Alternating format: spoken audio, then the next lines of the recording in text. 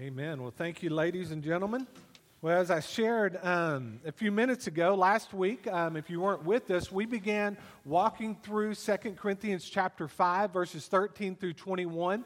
And when because the week before last was a shorter week, I'd outlined my message, but I hadn't really dug into it and started fleshing it out. And when I started doing that, I realized there's no way this can be just a one-week message. It's going to have to be broken up into 2 weeks. And so we began walking through it last week, and we'll finish up this week with this passage of Scripture. But the reason we went to this passage is obviously the Lord led me, but it's also the passage of Scripture that talks about new things, our relationship with the Lord being new.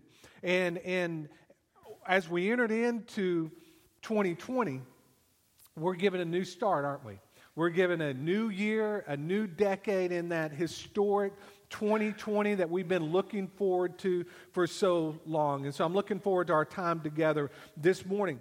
I came across this illustration, and it has to be somewhat true, but I want to share it with you. There once was a Baptist preacher, a lawyer, and a doctor who went deer hunting.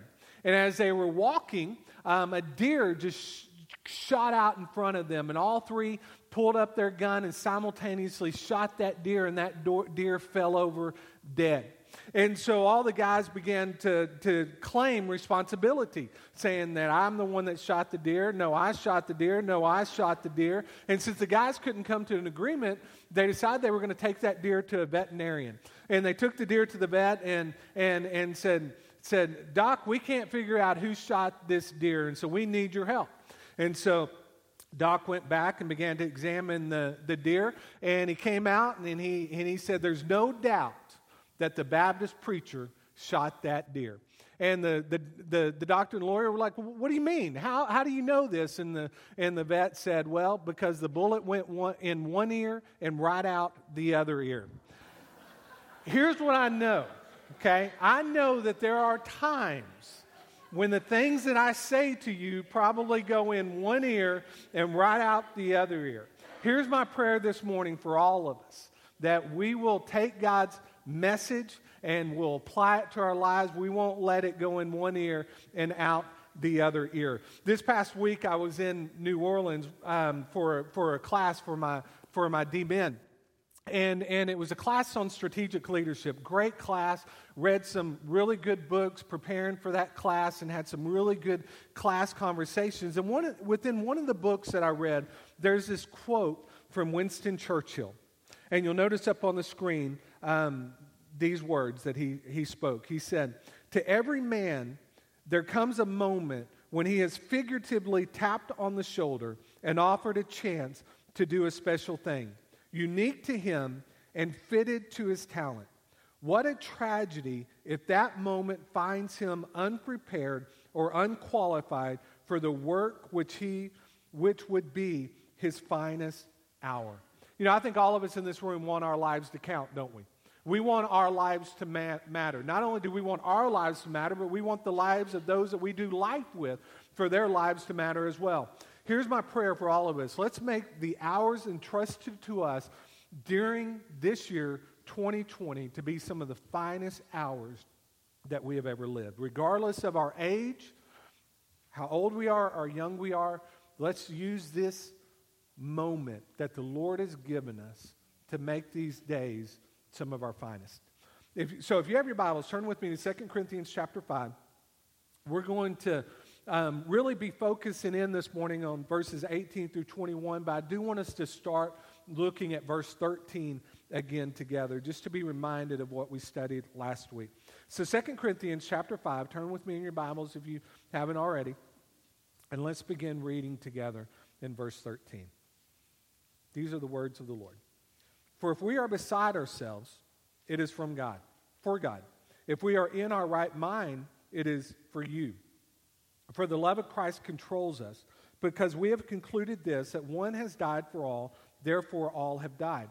And he died for all, that those who live might no longer live for themselves, but for him who for their sake died and was raised. From now on, therefore we regard no one according to the flesh. Even though we once regarded Christ according to the flesh, we regard him thus no longer. Therefore, if anyone is in Christ, he is a new creation. The old has passed away. Behold, the new has come. All this is from God, who through Christ reconciled us to himself and gave us the ministry of reconciliation. That is, in Christ, God was reconciling the world to himself, not counting their trespasses against them, and entrusting to us the message of reconciliation. Therefore, we are ambassadors for Christ, God making his appeal through us. We implore you on behalf of Christ, be reconciled to God. For our sake, he made him to be sin who knew no sin, so that in him we might become the righteousness of God. Our message point this morning is this: we are all ministers of the gospel of Jesus Christ. Every single one of us in this room, at the moment of our salvation, we're declared to be ministers of the gospel of Jesus Christ. And we see that throughout God's word. So last week we began looking at our first 2 points. Our first 2 points are in your bulletin for you already. But point number 1 was in Christ, we are controlled by his love. Point 2 was in Christ, we are new creations. And now our third point, or first point this morning, is in Christ, we are reconciled. Verse 18 again says, all this is from God, who through Christ reconciled us to himself and gave us the ministry of reconciliation. What does this word reconciled mean? A simple definition is this: to reunite something that is broken.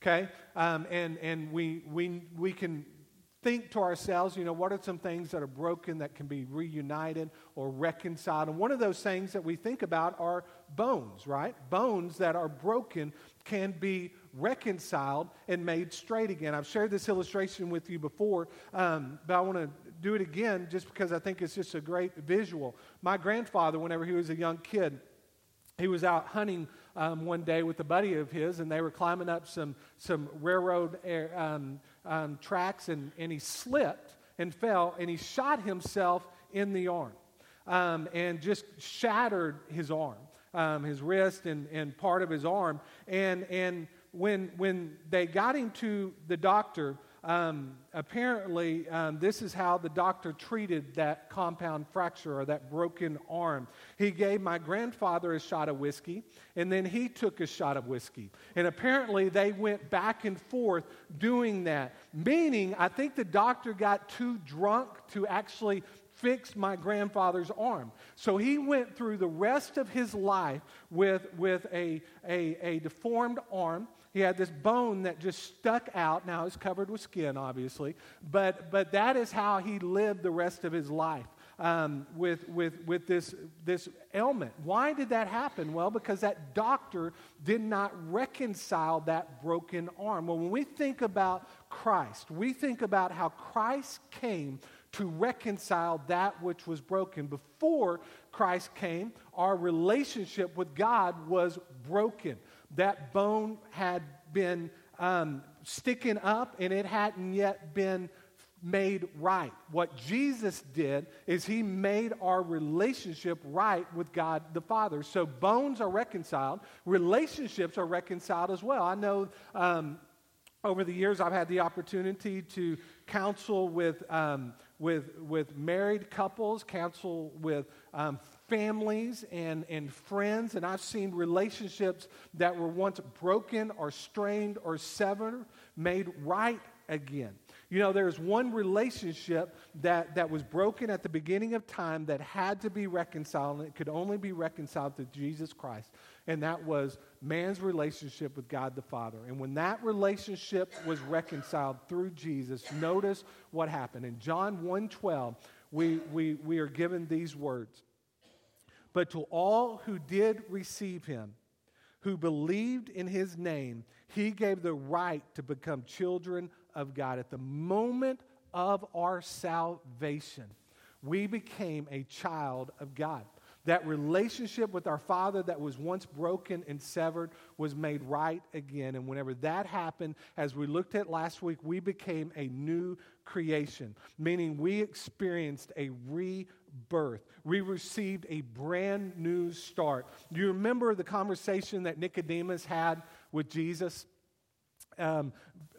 it was a communication that they had where Nicodemus was asking Jesus, how can I be reborn? How can I enter into my mother's womb again? And these are the words that was exchanged before Jesus and the Pharisee Nicodemus. In John chapter 3, beginning in verse 1, we read these words. Now there was a man of the Pharisees named Nicodemus, a ruler of the Jews. This man came to Jesus by night and said to him, Rabbi, we know that you are a teacher come from God, for no one can do these signs that you do unless God is with him.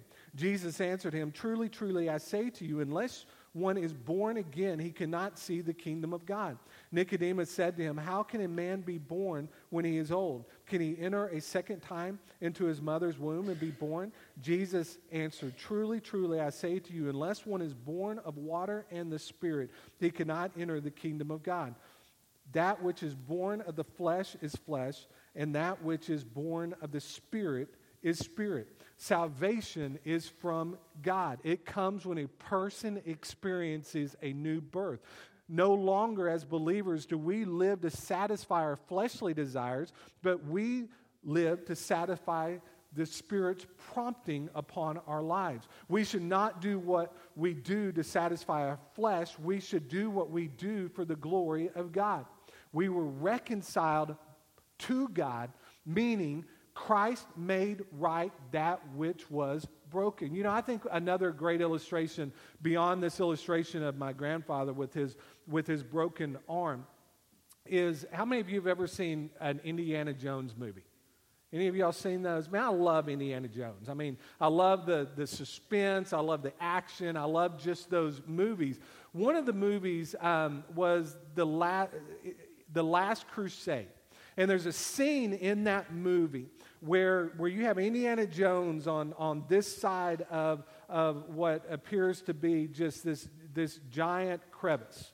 And on the other side, there's an opening that leads to the Holy Grail. You know, it was supposed to be the cup that Jesus drank from during the Last Supper. And Indiana Jones has to get from here to there in order to get that cup to come back and give to his father to save his father. And there's this part within this movie where Indiana is just in a dilemma. He doesn't know how he's going to get from here to there. And I want us to watch this clip together and just be reminded of, you know, just envision our relationship being on this side of this crevice and God being on the other side. And there is only one way that we can get from here to there, and that is through Jesus Christ. So let's watch this together.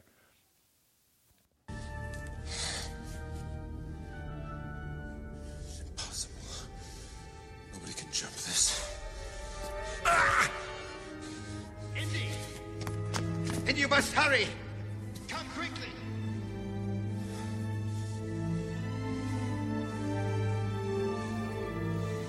It's a leap of faith. Throw out. You must believe, boy.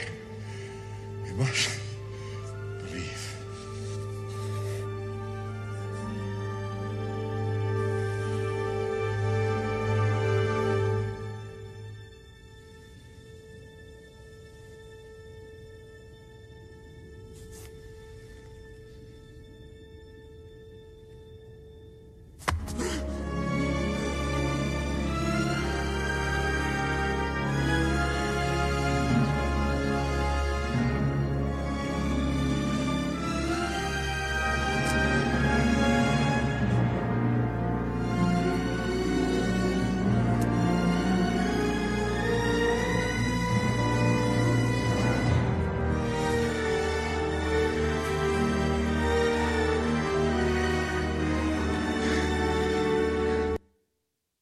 So before Christ, you can kind of visualize that we were on one side of this crevice and God was on the other side, and our relationship with God was broken. But when Jesus Christ came and died on the cross for our sins, He provided a way for our relationship with God to be made right, to be made straight, to be reconciled.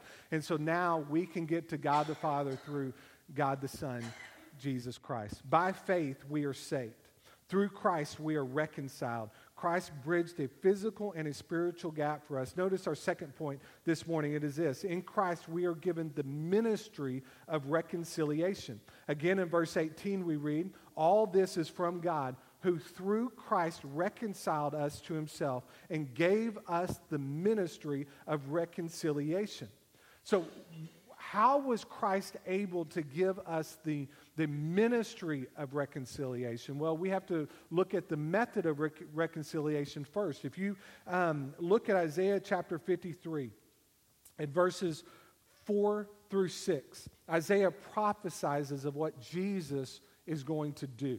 How through his taking upon himself our sin, he is going to provide a way for us to be saved and cleansed from that sin. But Isaiah 53, verses 4 through 6, we read these words. Surely he has borne our griefs and carried our sorrows.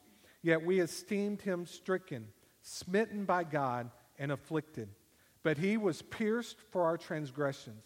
He was crushed for our iniquities. Upon him was the chastisement that brought us peace, and with his wounds we are healed. All we like sheep have gone astray.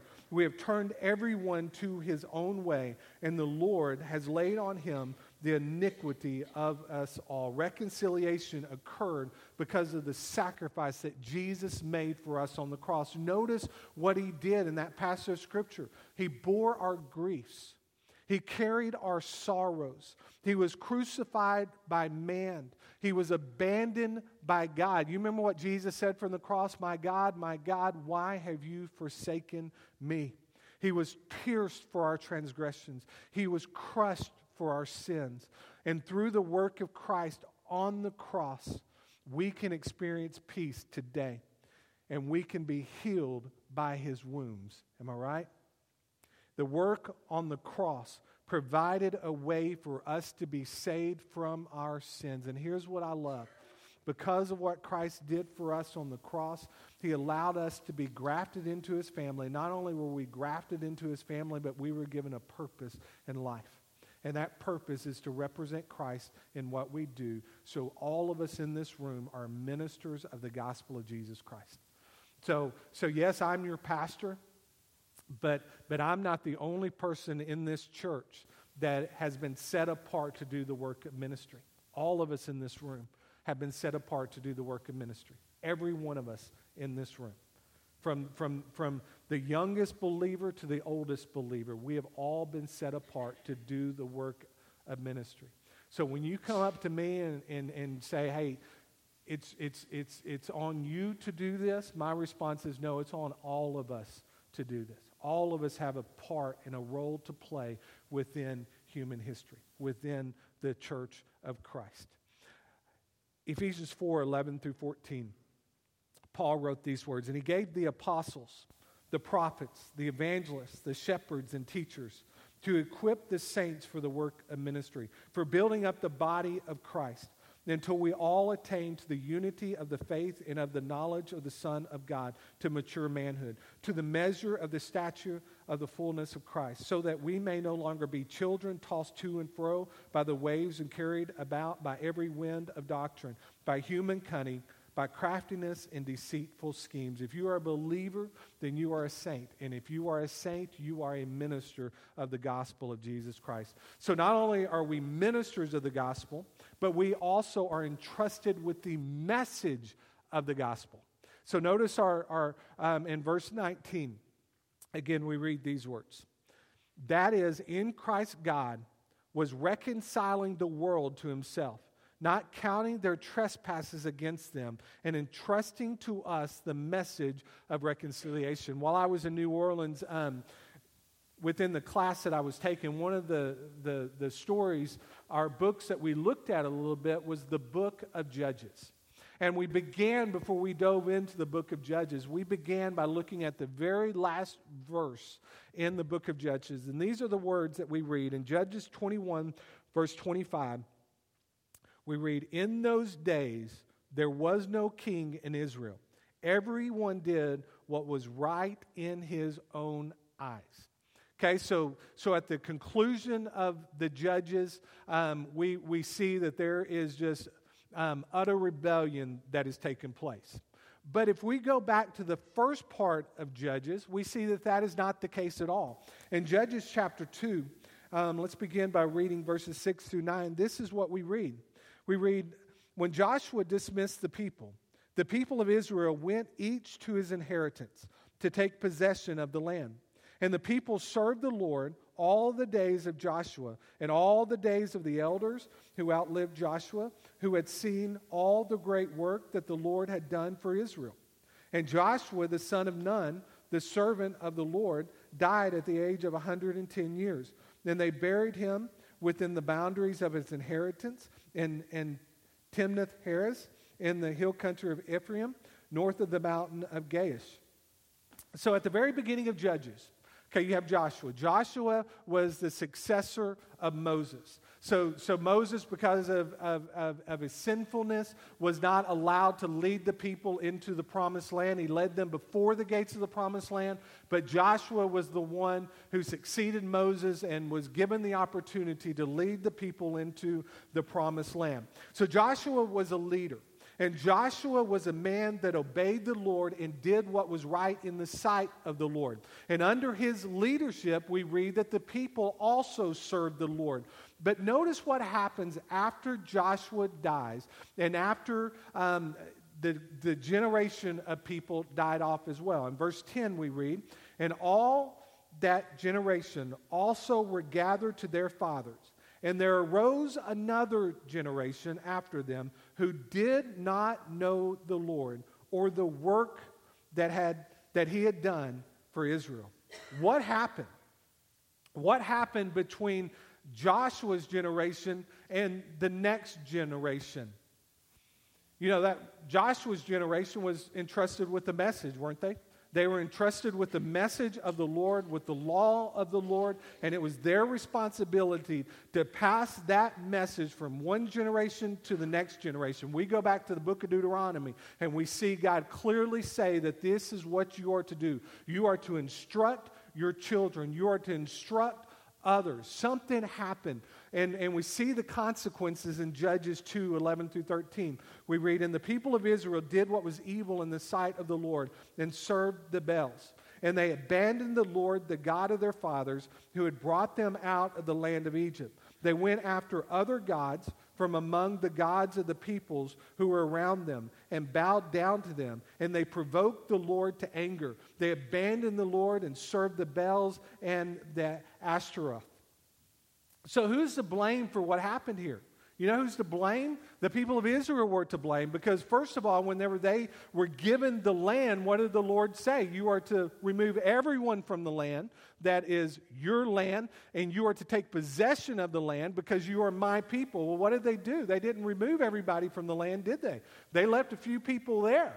And what happened was those people that were left there, the Israelites began to intermarry with them, and they began to take on their gods and began to follow after their gods, and they abandoned the one true God. So let's think back to Joshua's generation and the leaders that were present during that generation. We read that these men followed after the Lord. These women followed after the Lord. They were probably community leaders. They were leaders within their local church, or what would have been Old Testament, the synagogue. Man, they were well-respected people. But what did they fail to do? They failed to pass on the gospel to their kids, right? They failed to pass on the fear of the Lord to their children. They were probably so busy doing life, so busy serving, so busy leading, so busy representing the Lord amongst the people that were already believers that they failed to represent the Lord well in their own homes. All of us are familiar with Billy Graham, okay? And we know this, first of all, church is important, and doing the work of ministry is essential. But church is not more important, or doing the work of ministry amongst the masses is not more important than representing Christ well at our home, right? And passing on the gospel to our children and to their children. And I want to read to you a quote from Billy Graham. And Billy Graham, we know, is one of the greatest evangelists to ever walk the face of this earth. Hundreds of thousands of people came to know Jesus Christ because he stood and he preached the gospel well throughout his life. But notice this. Billy Graham wrote this toward the end of his life. He said, although I have much to be grateful for, as I look back over my life, I also have many regrets. I have failed many times, and I would do many things differently. For one thing, I would speak less and study more, and I would spend more time with my family. When I look back over the schedule I kept 30 or 40 years ago, I am staggered by all the things we did and the engagements we kept. Sometimes we flew from one part of the country to another, even from one continent to another, in the course of only a few days. Were all those engagements necessary? Was I discerning as I might have been about which ones to take and which ones to turn down? I doubt it. Every day I was absent from my family is gone forever. Although much of that travel was necessary, some of it was not. You know, Billy Graham admits that he was an absentee father. You know, whenever he probably should have been home spending more time investing in his children, he was out doing the work of ministry. And even he and Ruth would say that when Billy Graham would come home, he kind of let the kids get away with certain things. Instead of kind of being a disciplinarian in the home, keeping bedtimes when bedtimes needed to be kept, he kind of told Ruth, let them stay up and watch TV a little bit longer. And so he became their buddies and their pals instead of their father, instructed to lead them well. And some of you may know a little bit of the stories of Billy Graham's sons, but they have, our children, they have had some heartaches in life. I know that a couple of them experienced divorce. At least one of them had a drug problem, and a couple of them, I believe, had alcohol issues as well. And so, I mean, what this tells us is this, we can be out doing everything that we feel led to do outside of our home, representing Christ and representing Christ well. But if we fail in our home, then what we're doing is we're failing our children. And what we're doing by failing our children is we're failing to potentially give them the tools they need to transfer the gospel from themselves to another generation. So we can kind of understand what happened to Joshua, right? We can understand how if Billy Graham struggled, we can understand why Joshua struggled, because they were out serving the Lord and they failed as leaders within their homes. So let's make a commitment together that we are going to transfer the gospel message of reconciliation to our children, to our grandchildren, and to those that we do life with. Notice next, the fourth point is this: in Christ we are ambassadors of heaven. In verse 20 we read, therefore we are ambassadors for Christ, God making his appeal through us. We implore you on behalf of Christ, be reconciled to God. What is an ambassador? Well, an ambassador is the official representative of one's home country within a foreign country. What Paul sees himself as an ambassador of Christ, he sees himself and all believers subsequently as messengers from the King. Paul had been given a message from King Jesus, and he was out representing King Jesus wherever he went. He realized that he was an ambassador, that he wasn't a citizen of this earth, but he represented Christ, and he represented Christ well as he went out and did the work of ministry. How many of you grew up in a Southern Baptist church? Several of us. You remember RAs, Royal Ambassadors, and GAs, Girls in Action? Well, I only did RAs once, or for 1 year when we moved to First Wiley. When I was in the 6th grade, that was the year that we moved in there, and so that was the first church that did RAs, and so I got to do it for 1 year. But while I was on staff there, we had RAs, and what RAs did, and Girls in Action, is it did two things. It discipled and it equipped future missionaries. That's what the program was all about. It was about taking God's word getting the word into somebody and encouraging them to get the word into another person. It's very much like we do at Awanas here. Okay, it's very similar in its approach to make disciples who are going to go out and share the gospel of Jesus Christ with others. But here's the deal. You and I are ambassadors of Christ. As ambassadors of Christ, we get to transfer the message of our King and from our King Jesus to other people. That is what we do. And that's what an ambassador does. An ambassador transfers the message from the king, or in our context as Americans, the president, and passes that on to other people. Notice what an ambassador does not do. An ambassador does not share their own message. They do not share their own opinion. They do not go rogue. They represent the king and their country, and they are to do that well. You and I, at the moment of our salvation, became citizens of heaven. As a citizen of heaven, we have been given a specific message from King Jesus and commissioned by him to share that message with the world. Now our heavenly citizenship should take precedence to our earthly citizenship, right? We are no longer citizens of just earth. We are of America. We are now citizens of heaven, citizens of the King of heaven. You know, I've had the opportunity to travel around the world. And anytime I go around the world or out of our country, I have to take my passport with me.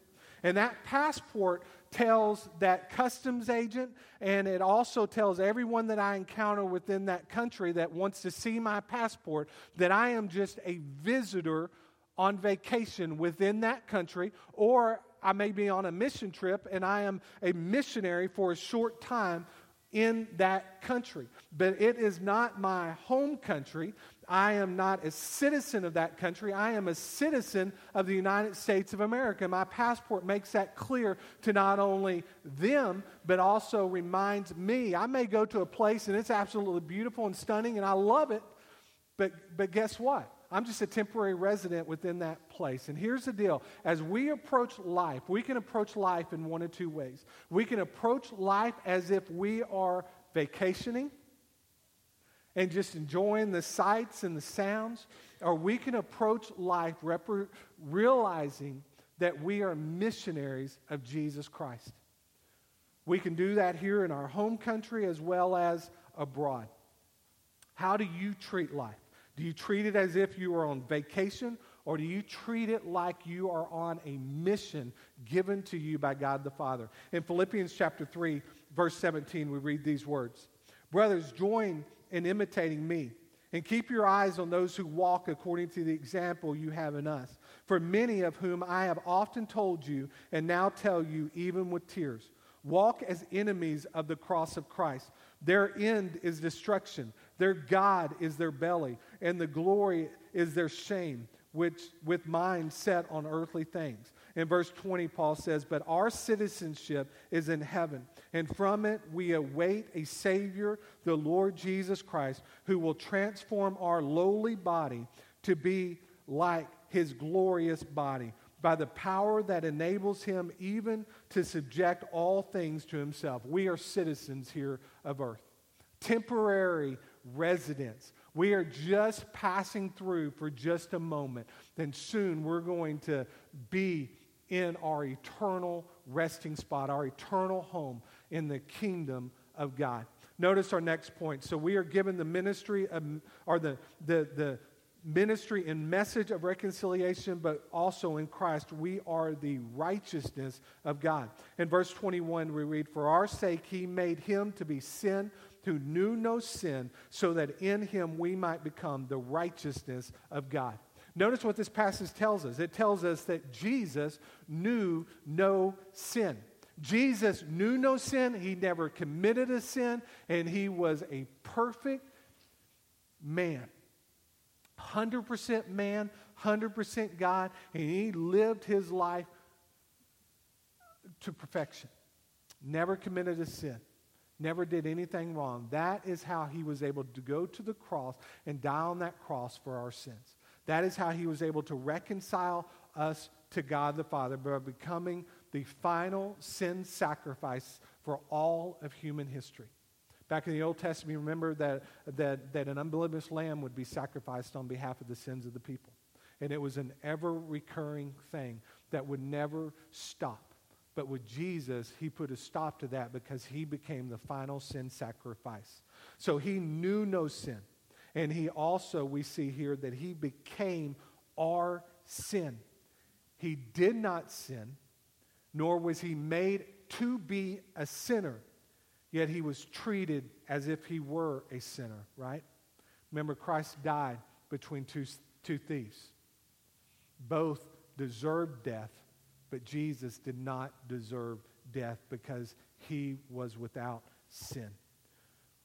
Why did Jesus have to die? He died because of his great love for each of us. He died a sinner's death to make restitution for our sins. His death provided a way for us to be reconciled to God, and only those who have been made right by Jesus will be able to stand before our righteous King one day. What Jesus did is he literally, once again, he bridged the gap between us and God. That which was broken, that which was severed, Jesus Christ provided a way for us to go from this side of the chasm to the other side. And we get from here to there when we place our faith and trust in Jesus Christ. Here's the good thing. We don't have to step out on onto an invisible bridge, because we can take God's words and know that they are truth, and we can simply cry out to Jesus and say, Jesus, I recognize that I'm a sinner. I recognize that I have made mistakes, and I ask you to come into my heart to forgive me of my sins. And when we do that and we commit to Jesus to be the Lord and Savior of our lives, the Bible says that we at that moment are saved. We at that moment are set free. We at that moment are reconciled to God the Father. As we wrap up our message this morning, let me just ask you a couple of questions by way of review. The first one is this. Are there some relationships in your life that need to be reconciled? Are there some friendships that need to be reconciled, or some marriages that need to be reconciled? Are there some people, maybe even in this church, that man, your relationship with them has been severed because of something that you need to make right? Maybe it's a relationship with a child that you need to get reconciled. Let me just invite all of us in here to ask the Lord if there is, and let's begin to pray about ways that we can make those relationships right. Remember, you are a minister of the gospel, set apart at the moment of your salvation to do the work of ministry. You get to do, and I get to do the work of ministry as we carry the message of reconciliation to the world. And also, remember, this is not our home. We are ambassadors living in a foreign land. We can treat this land as if it's a temporary vacation spot, or we can treat this land recognizing that it's a place for us to do the work of ministry as we are on mission with one another. Once again, reaching back to the quote that Winston Churchill quoted. You know, all of us are entrusted with the same number of hours and days this year, 2020. Believe it or not, we have 366 days this year to impact lives because it's leap year. Yeah, Terry's over there. He's like, 366? How's that possible? But we have 366 this year, so we get an extra day to impact this world that we live in. And let's allow this year to be some of our finest years. Let's take opportunities that the Lord gives us to impact this world that we live in. You may be here this morning and you realize that your relationship with God is severed. You realize that, I've never repented of my sins and I've never placed my faith and trust in Jesus Christ, and my relationship with God the Father is broken. I want you to know this morning that it can be made straight again if you place your faith and trust in Jesus Christ. I'm going to be standing here at the front in just a moment, and if you don't know Jesus this morning, I want to invite you to make the greatest decision that you could ever make. You may be here this morning and you recognize that, hey, my relationship with X, Y, or Z is severed, and I need to make that right. So I want to invite you this morning to pray about that and pray that the Lord will give all of us opportunities to make those severed relationships right again. I don't know what decision you need to make. Lord may be leading you to make Friendship Baptist Church your church home, and we invite you to do that. But let's stand together. I'm going to lead us in a closing prayer. And as we pray, let's just ask the Father just to continue to reveal His truth to us. Let's pray together. Lord Jesus, we come before you now.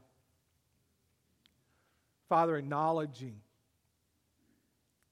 that we are nothing without you, but thanking you that we have become so much more through you.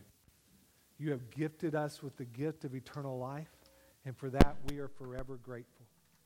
And so, Father, I pray now during this time of invitation, if there is someone here that does not have a relationship with you, I pray that today you'll draw them into salvation. I pray that today they'll repent of their sins. I pray that today they'll cry out to you to be Lord and Savior of their lives.